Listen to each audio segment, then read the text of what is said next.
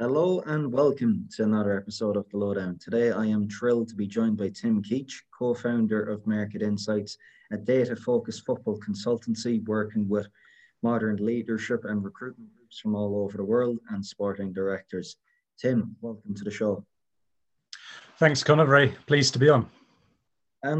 Tim, I suppose, could you take us into your past life before taking a plunge to get involved within the footballing world? Yes. So despite kind of working in football now, I didn't have a footballing background at all. So I studied economics at university, went into working with a financial technology company, a barcoding company, and then kind of in my mid-20s, I set up my own consultancy, working basically in efficiency in the public sector. So I'd go to councils and the NHS and other organisations and help them find ways to make money go further. And I never really had any intentions or aspirations of working in football. It was only really a few years ago where I had a gap in contracts. So I'd finished a contract in the NHS, so I was supposed to start another one, but there was a delay and I had 3 months with no work lined up. So I thought, well, I love football. My kids have both started school, so I had days free to myself. And I thought I'll actually just spend this time writing some of my thoughts down about how I saw football, how I saw clubs operating and how I thought things could be done better. Thought I'd be like screaming into the void like most people are when they write blogs and no one would really be interested. But actually, it gained a lot of traction, really. I got some nice messages from people working within football and agencies and other people on the kind of peripheries of football. And I was invited down to a conference at Opta, the Opta Pro Forum, just as like a member of the fans community or whatever. And but there I met some people from clubs and again from agencies and was offered a bit of consultancy work, which I thought initially I'll just do this to fill these couple of months gap. And finished it off really with like a big project of if I were to work in football, this is the type of thing I'd want to do. And I'd met some people through Twitter who I really liked their work, and we shared a view of how football was organised and the data and the other things that you could use to help make better decisions. And we ended up just doing a speculative piece of work, which, we never intended really to go anywhere. We kind of jokingly said, oh, if anyone wants to pay us any money, we'll set up a company and split it, never really thinking anything would happen. And that was before football. And I suppose it's a weird but wonderful world in the fact that the same principles which were apparent to you 3 years ago, having this idea in your head of putting out a blog post on football and what they can do better within the industry, the same principles still apply today. There is really remit for anyone to title blog posts such as yourself and put the work out there to the masses and see how they respond. 3 years now, in 2021, 3 years later, do you still find the same gaps you saw in football, albeit 2-3 years ago? Do they still exist today? I think they do. I think there's clubs who get it and they're moving rapidly in the direction of looking for structure and efficiency in their operations and how they can go about getting the right coaches, the right players, the right kind of support staff in place, all with a shared vision of football. But so many clubs, it's not the case. And you only have to look at examples with kind of owners who have bought into clubs and pumped loads of money in very quickly and not actually seen any improvement. And then kind of they stop spending and you get financial issues, you get players wanting to leave, you get bad recruitment choices being made. And I do think it is a bit strange that, over the last few years, when there's been this explosion of information available to clubs, a lot of clubs still ignore it. They'll still go for the tried and trusted same few managers will rotate around the clubs. And there's normally a reason for that. They're normally people are good managers. I don't think from the outside you can ever say, oh, don't hire that person. It's always a case of, do they align with what you want to do? And if your chairman's saying we want to play a specific style of football, we want to recruit using intelligent and due diligence for all our signings, and then they hire a manager who doesn't play anything like that and then are signing 30-year-olds on twice the wages of a normal player, then you've got to consider that there is still room to learn. And I think it's been good for us in that the clubs who want to move in that direction are now looking in kind of for people writing about it, and the companies who operate like us have actually managed to pick up work. But I still think there's a huge and expanding market of clubs who could do with services. Of course. And, you know, traditionally speaking, strategic thinking and football aren't two words which go hand in hand in the same sentence, Tim. But am I right to assume that this stems from a consensus, perhaps, of these ownership groups becoming involved in football? They certainly know what to think, but they don't know how, if you get what I'm saying. And they're resorting to terrific independent data consultancy firms such as yourself to provide that added nous and insight. Why is this the case in 2021? I think that in football, everyone is trying to sell you a solution. If you speak to an agent, they've always got the best player in the world on their books that no one else has discovered. So it's really hard to separate people out from people who will look after your interests and will help you build up a sustainable business, and those who are trying to sell you something that is a product or service, yes, which is what the rest of us are selling, but they're really after a quick buck and they don't care whether it succeeds or not, because as soon as that contract is signed, it's kind of easy money for them. So I think with the ownership groups, particularly the American ones, they have come in with this view that there are inefficiencies in the sport to be exploited. So you look at some of these groups that have had success, Red Bull being probably my favorite example of someone who's come in and disrupted things. They've identified where the advantages were, which to me is like having a consistent coaching approach, having a multiple club structure where you can move players around to the best place for that player to develop, capture the value through transfers. So if a player moves from one club you own to another club you own, you're capturing all that value for the player, and then you can sell them at like their peak value.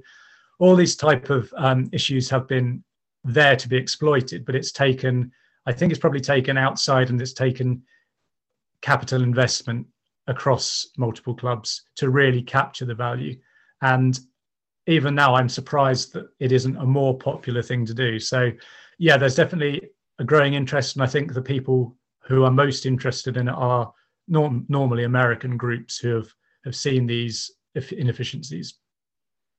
And I suppose briefly you mentioned their sustainability, and in one way, I'm not saying, of course, it's not a great thing at all whatsoever, COVID, but was COVID and the failing of the European Super League perhaps a blessing in disguise for a large proportion of these football clubs it was only perhaps then they'd essentially the unsustainability of their franchises were laid bare directly in front of them?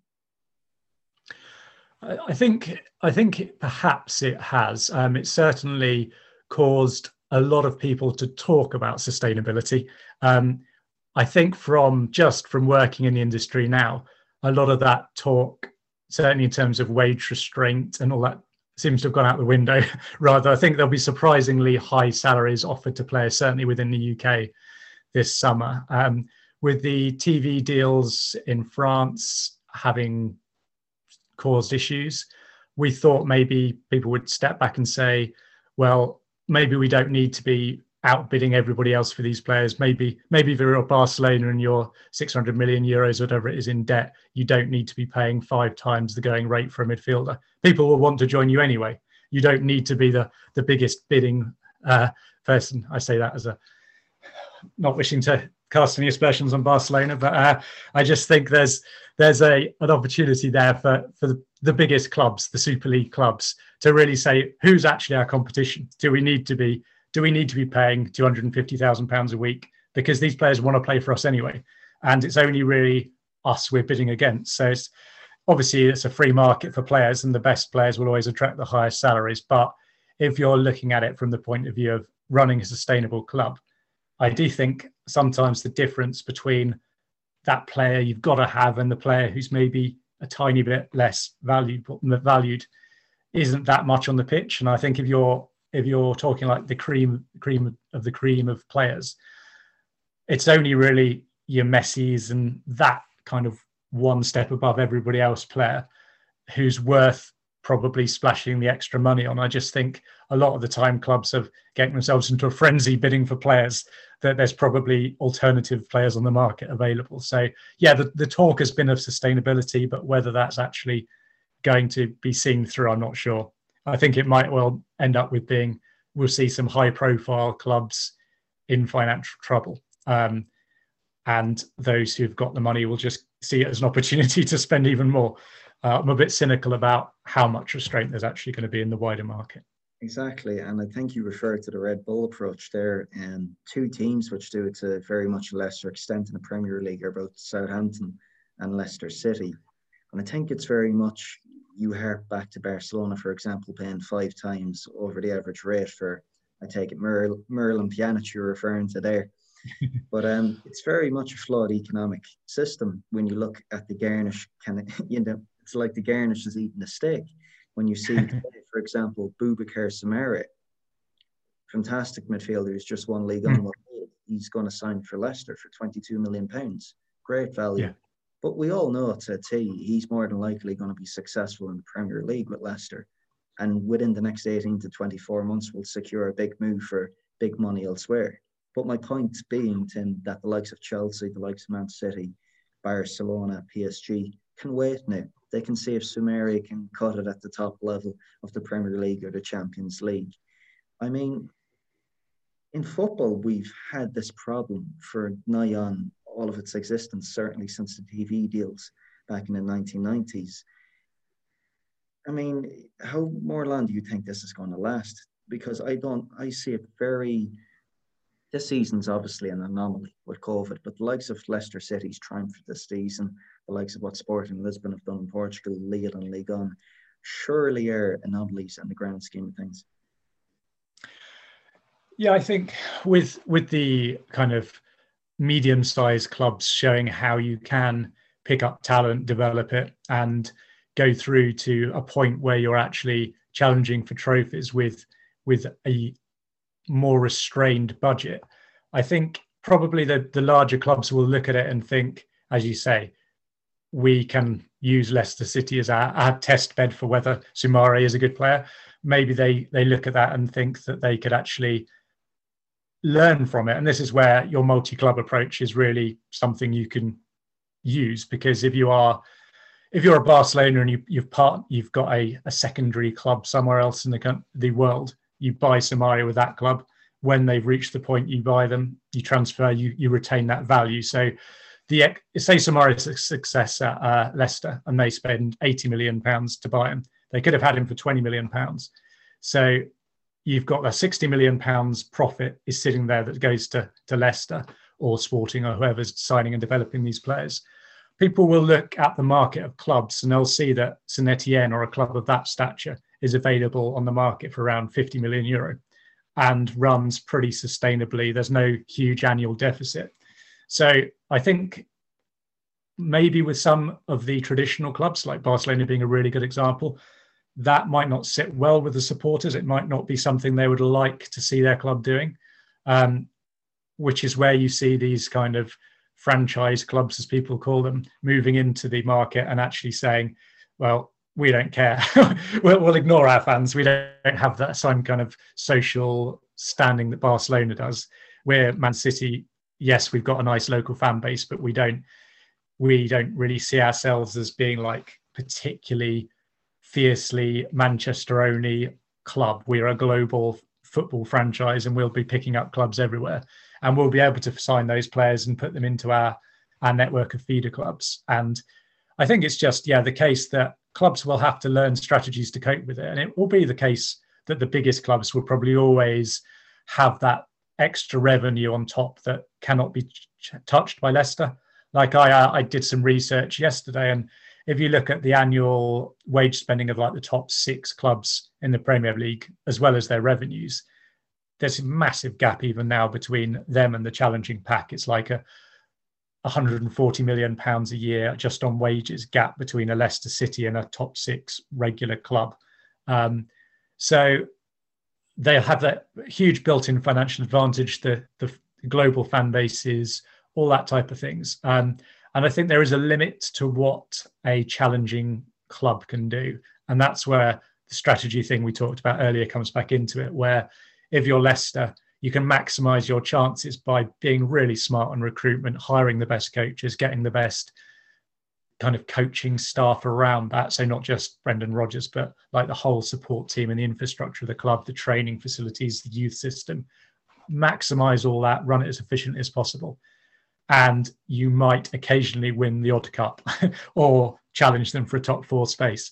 I don't think revenue-wise, as you say, if Samari does well, someone will buy him. So you're always going to have that huge gap in revenues that is hard to bridge, which is why strategy again comes into it. So what can a mid-table Premier League club do? You can maximise everything, but you'll probably still lose out. So then you start having to look, where can you get players where no one else is scouting? How can you get players early in their career and progress them to the point, and then join Leicester when they're ready to join and have bought them for a few million early in their career? And it's all that type of strategic thinking that I think is missing from a lot of clubs. And I think the reason for that is the payback period on strategy is so long. And it's also not attractive to people in football, because if you're the manager of a club and you've got a 18-month average lifespan in the job, it's really hard to say, actually, no, don't give me the money to buy an extra striker. I will forego that bit of budget. It will go into a project to set up an African youth academy. And in 10 years' time, we'll start to see the benefits of that, because he'll be in another job. He'll have been sacked after 18 months because he didn't buy a striker. And that's where you need the ownership level of the club and the sporting directors to have that 10-year view. And that's something I think that we certainly push to all the clients that we work with. Is it might not seem like it, because in football it's such a churn of week by week results, but it is like an infinite game, as the phrase goes at the moment. You don't just win the next game. It's like you want to build up capacity to win forever. And so, yes, I think clever clubs can get around it, but I still think the gap in revenues limits what you can do unless you try something different. Moreover, I mean, we speak about a number of things there, one of which I want to touch upon, Tim, is the huge disparity in wage expenditure between the Premier League clubs. One club which we've seen this season, which has taken a bigger picture, but has enjoyed, albeit short-term success in the Championship, has been Barnsley. And they've surely upset the apple cart in terms of having the second lowest wage expenditure in the Championship, yet having a massive, great season, achieving a semi-final place in the playoffs. What has been so unique about Billy Beane's approach and Pacific Media's group's approach within Barnsley? And do you think such an approach would work well and could be replicated in the Premier League? I think Barnsley probably stand out because they have such a high intensity way of playing. And being someone who's worked in the EFL now for a couple of years, there's always people would challenge whether they actually have the second lowest wage bill. One of our clients would certainly challenge that. I know Barnsley have been saying it, but I think there's probably similar. There's quite a few teams with quite a low budget within that league and huge disparities again. What Barnsley have done is had a consistent club-wide approach, which they've had going for a couple of years now, from Stendhal through to Struber, and now being carried on again. So they had an established model. They've hired coaches who have played that model. They've recruited energetic players who fit that system. And again, a lot of people in football will say there's not actually a huge difference between how Barnsley play and how Rotherham play. It's very similar style of football. One has been more successful than the other this year, and actually that some of our stats within our company, we looked at the last kind of half of last season, and Barnsley are actually hitting promotion playoff level metrics in quite a few of the areas of the game. So we had them flagged this year as a team who was going to do well. And yeah, it's that high intensity and that consistency across all the Pacific Media Group teams. They play in a certain way. I see that Stendhal's actually just joined their French club Nancy, so he's gone back, and they're churning those coaches again. They've got a really good one called Blessen at Ostend, who is exactly the same style of coach. So they're building up their coaches, they're building up their networks of players, because we haven't seen a lot of player trading yet. So the actual model, yes, I think the model is definitely replicable. It could go into the Premier League level. What I'd also say is the style Barnsley play, I'm not sure will translate as well to the top level without a significant increase. You try that against Man City, you're not going to see the ball. You can't get away with a 50% pass completion rate in the Premier League. So yeah, it would have to be tweaked, I think, the approach. But yeah, the consistency of coaching hires, of player recruitment, all great. And that is definitely the model we would push for any club wanting to work with a multi-club approach. It doesn't have to be that style, but a style across your group and coaches to match. And I suppose zooming out then a bit, Tim, to the work you do with these ownership groups. I mean, you did post an intriguing article back in March regarding the 12 steps to a successful club takeover. What does the exact process look like from due diligence to acquisition when you're helping these ownership groups? And I suppose, where do the most common pitfalls occur? Okay, so with the ownership groups, we work with a couple at various different steps of it. So club acquisition is always the first thing. So there'd normally be a process where clubs are looked at, and often lots and lots of clubs have been looked at. And there's different stages, because it's a very murky world, club transfers. It's not like you go to a website and there's nicely listed information with, this is our current level of debt, this is our wage bill. We're talking weeks locked in a room looking through contracts, often in different languages, because clubs are often looking at global networks. So you need a really good team of people around you to actually look into them. I was talking to someone the other day who's recently acquired a few clubs, and they were saying that at every single stage of every single process of due diligence, they found stuff that has been surprising.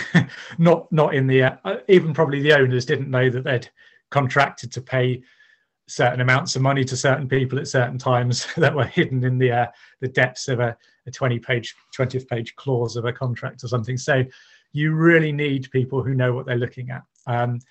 And again, there's normally a reason clubs are for sale. It's because they've run out of money, or they need someone to take it to that extra step, or there might be a big bill coming up. So yes, clubs will be on the market, and there will be lots of interest from investors. There's always interest from investors, but there's also a lot of tire kickers, people who go along and say, I'd love to buy a football club. Well, wouldn't we all? But it gets to the point where show me the money has to happen, and it's really difficult. You see Derby County recently, great club, great potential, lots of interest, but it's got debts, it's got contracts, it's got a squad that needs refreshing. There's loans with other people. There's a ground ownership issue. To actually get to a point where you want to hand over significant sums of money for this type of thing, you really need to understand all of that. And that's a huge investment up front. Someone's got to spend probably literally millions of pounds on actually finding out everything about that deal. And you don't want to do too many of those. And everyone knows what those kind of messy clubs are. There's Bordeaux in France is another great example. Potential is huge, but it's probably the debt and the issues probably preclude a sale unless you've got really deep pockets. And if you have, there's probably better deals on the market. So yeah, that process of really finding out what you're buying is the first step. The fun bits kind of come after that. So once you've actually acquired the clubs and you're confident you know what the situation is on the ground, then I think it's a case of, and this is what we're doing with some people at the moment, is kind of looking into structuring that. So you've got several clubs, several markets, all starting from different points. They probably all play a different style of football. They've got different age profiles, different youth systems. You want to look at that, find out exactly how you can get kind of continuity across those clubs. So it might be getting systems in place, and there's some really good systems on the market which enable you to share information centrally. There's Soccer Lab is one, and ItaPro is another. They're really good systems that I really like, both of them. They're kind of like content management systems for football clubs. I recommend that as a starting point. You can kind of start collating your information. Everyone can see it in one place. You've got the ability then to assess the squads and really kind of do gap analysis. Where do we want to be in a few years' time? what have we got now? So we would recommend, like, how do you want to play? That's always the starting point. How do you envisage your clubs playing? And that's what the Barnsley owners have done really well. They've got that defined style. So you choose your style, you go out into the market and you look for coaches who play that style and of the right age profile and the right temperament, because this is like a transformational project for these clubs. A lot of managers tick a box, we play this style, but did they actually implement it, or have they carried on someone else's work? So you really want people who are good coaches and can get players to go with them on that journey of playing that style of football. You want to sort out your recruitment, so you're scouting and finding players who fill the gaps in those squads.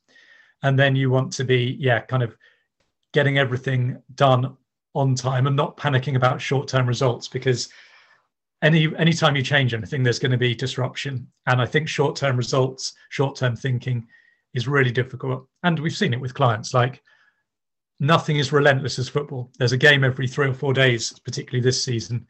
And you get to a point where thinking about something that is going to happen in the summer seems so long away. And then you get there and you're actually in the summer and you're like, whoa, we've got to recruit players. We start again in 6 weeks. We've got to have these plans in place. So what we tend to do is kind of be those people who can step back from the day to day and kind of say, run a project for them, basically, like, we'll help you find coaching staff, or we'll help you get the systems in place, or we'll help you on the player recruitment side of things, and kind of carry that work on in the background. So just getting all that coordinated is the first steps. And I always talk about aligning the 4 sets of people. So that's the owners. They've got to be realistic. And this is the thing that we kind of hammer home with the ownership groups, is everyone else is working on the same things you're working on. You're not going to be the smartest guys in the room all the time. There's always other groups doing pretty much the same as you, whatever league you're in. You might have a bit of first mover advantage. You might have spotted some things they haven't, but a lot of the time you're competing against people doing very similar projects. So be realistic. If you've got a mid-table budget, aim to be the best people with that type of budget. But if someone in that league has got 5 times your turnover and your revenues, you might narrow that gap. You might occasionally be that much cleverer than them and that more agile in the way you approach things. But it's not realistic to always be better than people who have got loads more money than you and can hire the best players and the best coaches on the market. So you can find ways to disrupt what they do and be smarter, but be realistic. Then the kind of the footballing support people, so that's your sporting directors, your heads of recruitment, all those people, they have to share a vision with the ownership about what football should look like and how you're going to get to the promised land of whatever you want to do. Then you've got your actual coaches, so the ones who work with the players. They've got to agree and with the owners and the directors of football and sporting people about what football should look like and how it should be coached, because any of that is misaligned, then it's not going to work, because you're going to be judging different ideas of what football should look like. Then you've got the playing staff, and those have to be able to play the style you've recruited. So if Barnsley take over a club and all the players are slow 35-year-olds, it's not going to work, whatever they do. Best coach, best director of football, great ownership. If the players are completely unsuited, it's never going to work. So you're going to transition your squad to play that style. But that can take 3 years. That can take 5 years at Premier League level, because you've got huge contracts with millions and millions of pounds invested in them.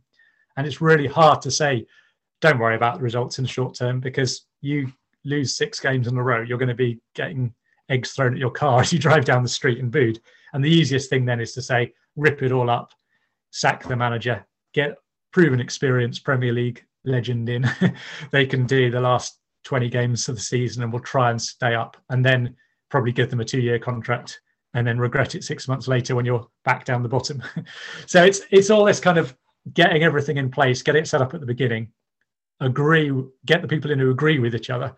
And yes, you always want people who challenge it or push it, but you need to have consensus over what good football is and how you should go around achieving it, or you'll just be arguing all the time.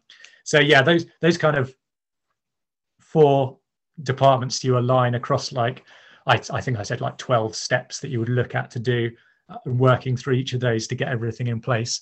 I think it's a good benchmark. I don't pretend it's the only way or it's necessarily the best way, but I think it's the way that we are looking at as being a sensible approach for most people looking in this market.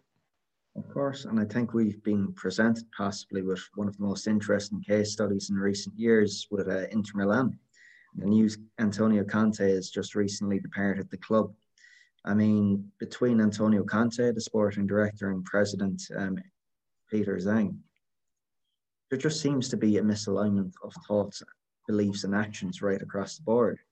I mean, if you're an Inter Milan fan now, would you be saying to yourself, was the juice really worth the squeeze in terms of achieving your first Serie A title in 11 years? But you look now, Conte has left the club, and maybe like the cons outweigh the pros in terms of you have a drastically aging squad profile there with the likes of Alexis Sanchez, Ashley Young on huge wages in an era now of financial fair play. You have somebody like Ashraf Hakimi who's committed to a 5-6 year deal, who reportedly wants out of the club now.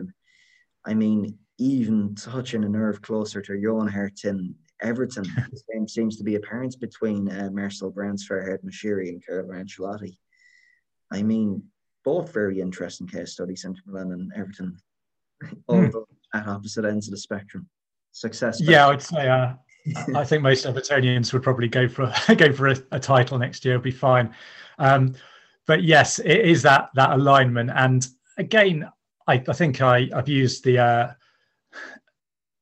phrase like sushi and chocolate cake. They're like, you can have things that are great on their own. So Carlo Ancelotti, brilliant manager, Marcel Brands, really good sporting director. But if they don't see things exactly the same, you've got that kind of clash of two really good things, but they just they don't sit well together.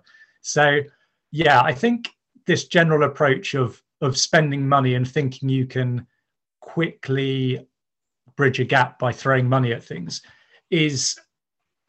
it has worked, but I think it works if you have infinite money. So if you look at Manchester City, first of all, they went through the Sinawatra and other owners before they actually had the current owners. But even then, with the current owners, it was like the first thing they do was, we've got to buy a star to prove that we're serious. So you buy Robinho or someone like that as kind of like a marquee signing, or you think, yeah, let's get someone everyone's heard of, so I can be kind of parade them in the stadium. This is how serious we are.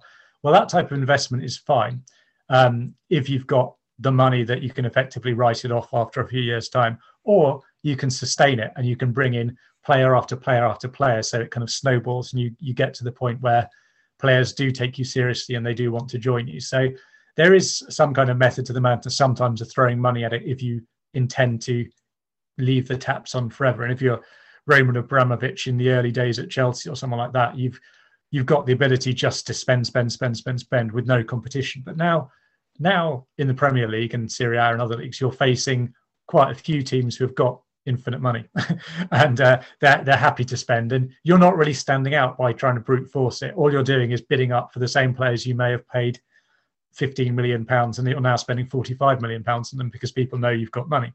And you've talked yourself into the fact that you've got to spend to be relevant. I, as an Evertonian, and particularly one who's kind of invested in this strategic vision, it does kind of make me weep. The money we've wasted in the last probably 5 or 6 years. And again, it's that short-term thinking of, if we spend money now, we'll get into Europe, we'll become more high profile, we'll get Champions League money eventually, we'll get more advertising revenue, we'll have more sponsorship, we'll have more partners. And they look at that and they think, yes, this is the method to be successful. If we just got an extra striker, if we just got one more attacking midfielder, and before you know it, you've got a bloated squad of aging players, you've got probably hundreds of millions of pounds of accumulated debt, and you didn't actually make Europe anyway, because even, as I said earlier, even with all the extra spending, you're still like 140 million a year in wages, less than the clubs you're challenging. So it is really like, could you have taken that 300 or 400 million pound investment and actually strategically planned to get to a point in 10 years' time where you're going to be having the absolute best academy in the world, you're going to be having the absolute best scouting network in the world, you're going to have a network of feeder clubs getting you players ready for Premier League football, and you can challenge and you can sustainably sell those who aren't quite good enough to play for you. And that level of thinking, and we've seen it quite a lot with the likes of Inter Milan, who have obviously had the success. And as you say, is it worth it? I think on the day of the celebration and the anticipation of winning the title and that type of thing are memories you can't take away. But if your club ends up bankrupt 6 months later, a lot of fans will say, well, actually, I still support them and this is miserable. So you don't want your club to be closed down, your manager leaving, all your players to be sold. I mean, Lille, great example as well. They've won the title, but with Soumare and others, it's really a case of, is it going to be a fire sale of their assets because of the financial problems? I know they were taken over again, but I don't know how much money or how much debt they were just to clear up. So again, it's a case of you've had the excitement, and I don't think fans would ever say no to winning a title. But if the cost of that is that your club will be relegated because they are in bankruptcy or points deductions, then yeah, you still will support them the next year. So a fan's commitment is for life, not just for a title. So it's I suppose another thing which is prominently important at this present time, Tim, is especially the Brexit changes and the havoc that will wreak on the summer's transfer market, and I suppose planning future transfer windows to add. We've seen one solution recently being the emergence of club partnerships. We've seen Brighton and Hibernian, Burnley, and a few other teams, I believe, in the UK. We've seen in the past how successful this can be with, for example, the likes of Metz and Generation Foot, one which you allude to the whole time. What is the upside of these club partnerships when contrasted with ownership networks? Yeah, I think there's partnerships, I would say, and there's networks, as you say. So a partnership is a strategic alignment of two clubs, and sometimes money changes hands. So Generation Foot and Metz have a contract, and I believe it's like a 10 years at a time deal. And they negotiate it. They pay a set amount of money, which enables Generation Foot to operate and run a really good academy and challenge at the top of Senegalese football. I believe they were champions last few years. So they have an agreed amount of money that is paid each year. Some of the ownership groups actually have equity in both clubs, so they would own either 100% of a club, which is more a network deal, or they might own a strategic investment in a club. So they might take a 25% stake or something in a club and have within that stake an agreement that certain things are done. So it might be a shared approach to coaching. It might be first option on all players from the academy. These are controversial deals, and there's often rules against them. And there's certainly percentages above which you can't go in certain countries. I know the Netherlands is very anti-shared clubs, and that's where you've had people like Vitesse and Chelsea having their arrangements where effectively it's done on a handshake. We'll lend you some players, you play them regularly, and it's all done on a kind of informal agreement as far as you see from the outside. So I think the strategy of doing that is something we might see more of. And I think particularly with the work permits and the Belgium situation, Belgium and Portugal, the Netherlands are the 3 markets, and Turkey are the 4 markets where it's quite easy to get a work permit if you hit a certain amount of played minutes outside the top 5 leagues. So I think if you are an English club and you've got an African player you want to buy, you can say to a Portuguese club, we will pay you in some form or another, or you can have the player for free. And that player will play for you for free for a year, and in a year's time, we will take him and he will have a work permit for England. So whether you would have to have contracts or whether it would be done formally or informally, I'm not sure, but I see that as a solution because the GBE work permit criteria in England have thrown a massive kind of hand grenade into the market of recruitment. Teams used to be able to shop anywhere in the EU. That was 27 markets effectively you could look in. Any player with an EU passport from within those markets or anywhere else in the world with an EU passport could be signed for an English club. Now you're realistically looking for a championship lower end club or below.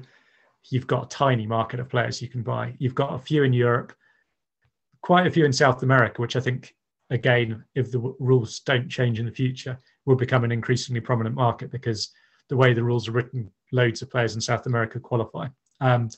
But yeah, I think those kind of strategic alignments between clubs is a potential solution, and one certainly I see clubs going. I know Brighton have got ownership of a club, and they're actually doing a very clever thing at the moment. Brighton, so Tony Bloom is the Brighton owner.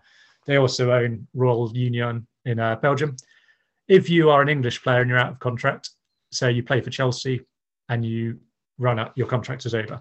If Brighton wants to sign you directly, there's a negotiated fee, and that goes to tribunal, and you can end up paying £3 or £4 million for a player. If that player goes to Belgium, you pay a standard set amount of compensation, which is about £250,000, £300,000. So if Brighton don't sign a player from Chelsea, but instead he goes to the Belgian club, £300,000, he plays in Belgium. If he becomes good enough to play for Brighton, he can move back, play for Brighton. They've got him, they can buy him from their own club, so they can pay whatever they like because it's going from one pocket to the other. If he's not good enough to play for Brighton, then you've got a English passport holding player who on the market is worth a lot of money because there's so few of them who are good. So if he's good enough to play at championship level, you might sell him for £3 million. So you've got 10 times your money back from a player. So yeah, I think English clubs will probably see that happen. There's been at least 2 transfers so far this summer to that club. And they'll probably get a bit fed up of it and realise they can buy a top flight club in Belgium for £5 million and start doing it themselves. So yeah, again, if clubs know the rules and have the money to invest, there's lots of potential solutions. They shouldn't ever worry about getting players. Sorry. I suppose then, in terms of just focusing on recruitment, aside from what we've just elaborated upon, what are the common challenges that are becoming more and more apparent for clubs when faced with this summer's market? I think, as I said earlier, I think everyone probably assumed the market would collapse because everyone's going to be sensible now. COVID has kind of shown us that we're so reliant on fans and income, and we are grateful to keep going. But football attracts people with lots of money and who want to do it for fun. And by and large, I think individually, quite a few of these owners have probably not suffered too much financially during the shutdown. Yes, the club revenue has collapsed, but if they were losing £3 million a year, does it matter if they're losing £4 million a year instead? So there's been a lot of the clubs with quite wealthy owners and certainly new investment as well have come into the market, particularly in England, and they're saying, right, I want to buy best players in the league below and I'll pay whatever. But the problem this summer is because of the work permit situation, you can't shop in other markets. So it's kind of the clubs the top end championship clubs who might have gone, we'll buy a French player or a German player, are actually saying, oh, we'll take the best player in League One. And then that team in the bottom half of the championship is actually saying, oh, we can't get that best player in League One, we'll get the bottom end of League One. And it kind of has shifted everyone's expectations and the market down a bit. And then those few players who are available and out of contract this year are getting kind of wages they would never have dreamed they'd get this time last year because there's no other choice. So demand and supply, really. It's like you say to someone, we want the best striker under 25 with a goal record in this league. Well, there's only probably 3 of them who are regular goal scorers under 25 in those divisions. So I read people's kind of blogs and recommendations for who their club should sign. I'm like, yep, that's the same name everyone has said because he's the only player who ticks those boxes within that division. Everyone in football knows who they are. Everyone's bidding for them. And their wages have gone from £3,000 a week to £10,000 a week because they're the only option available. So it is classic demand and supply. I think wider than the UK. I think the UK is a specific case. I think if you look within Central Europe and France and Germany, I think we will see probably a lowering of salary expectations, particularly in France, where the TV deals have been such problematic, and some of the biggest clubs are struggling financially, and particularly the lower league clubs are really struggling, the kind of ones on the periphery of relegation from the league.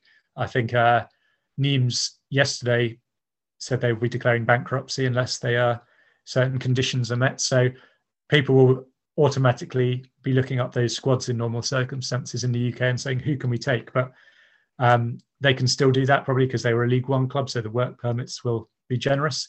But yeah, I think it will be a case for your average Belgian club or Dutch club or anyone else that they will probably be more sustainable with their recruitment.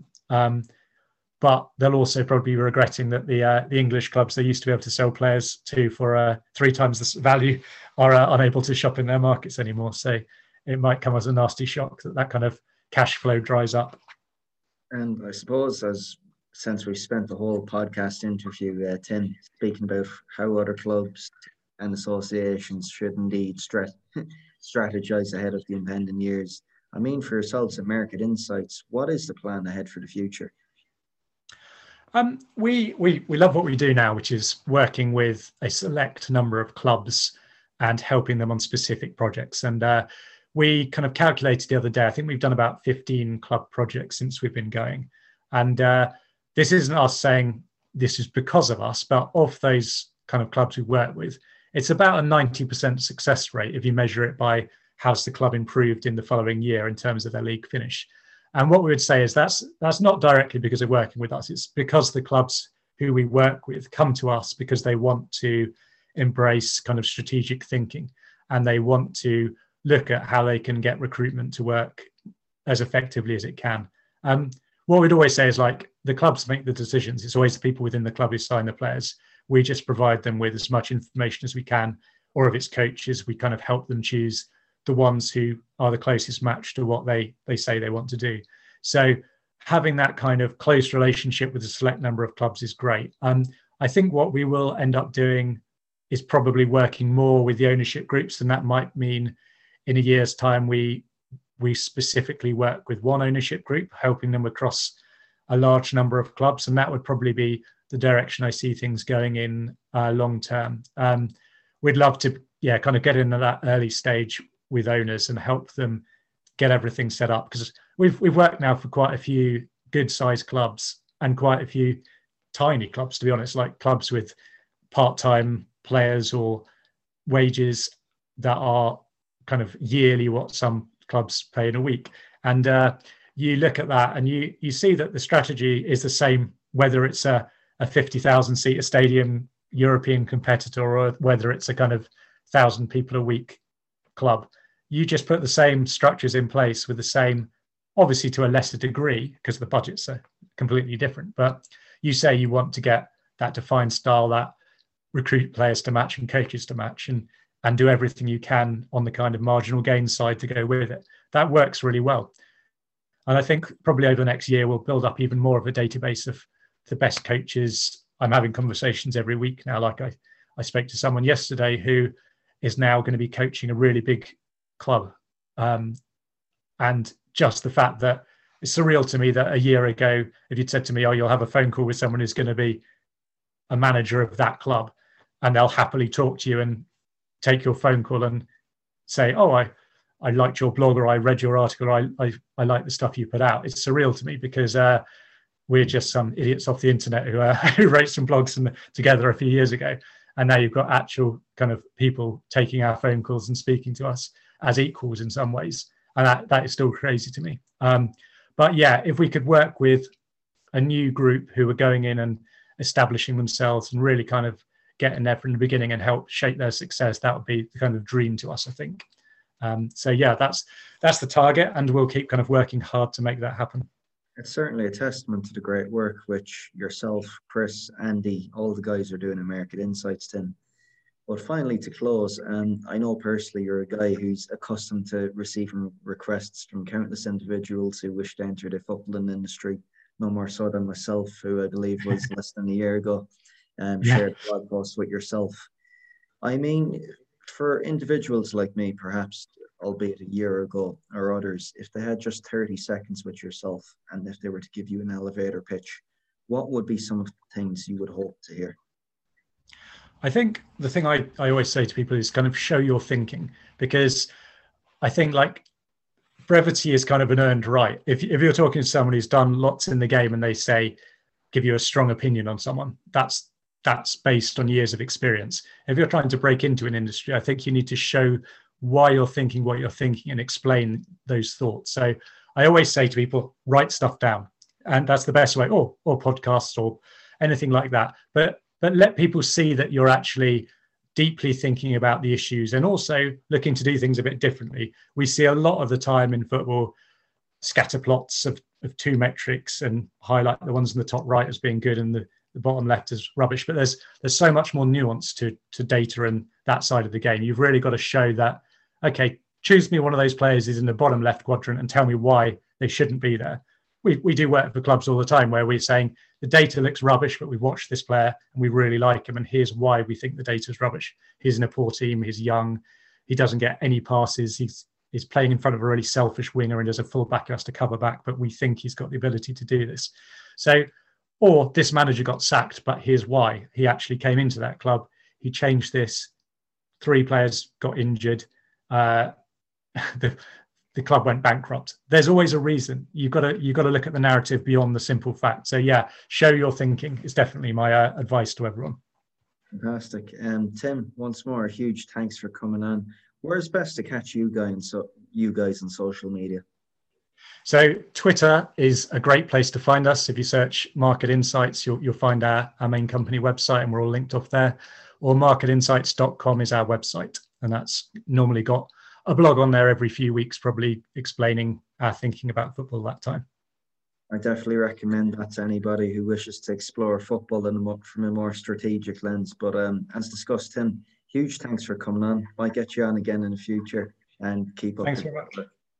Great. Thanks, Connor. I really enjoyed it.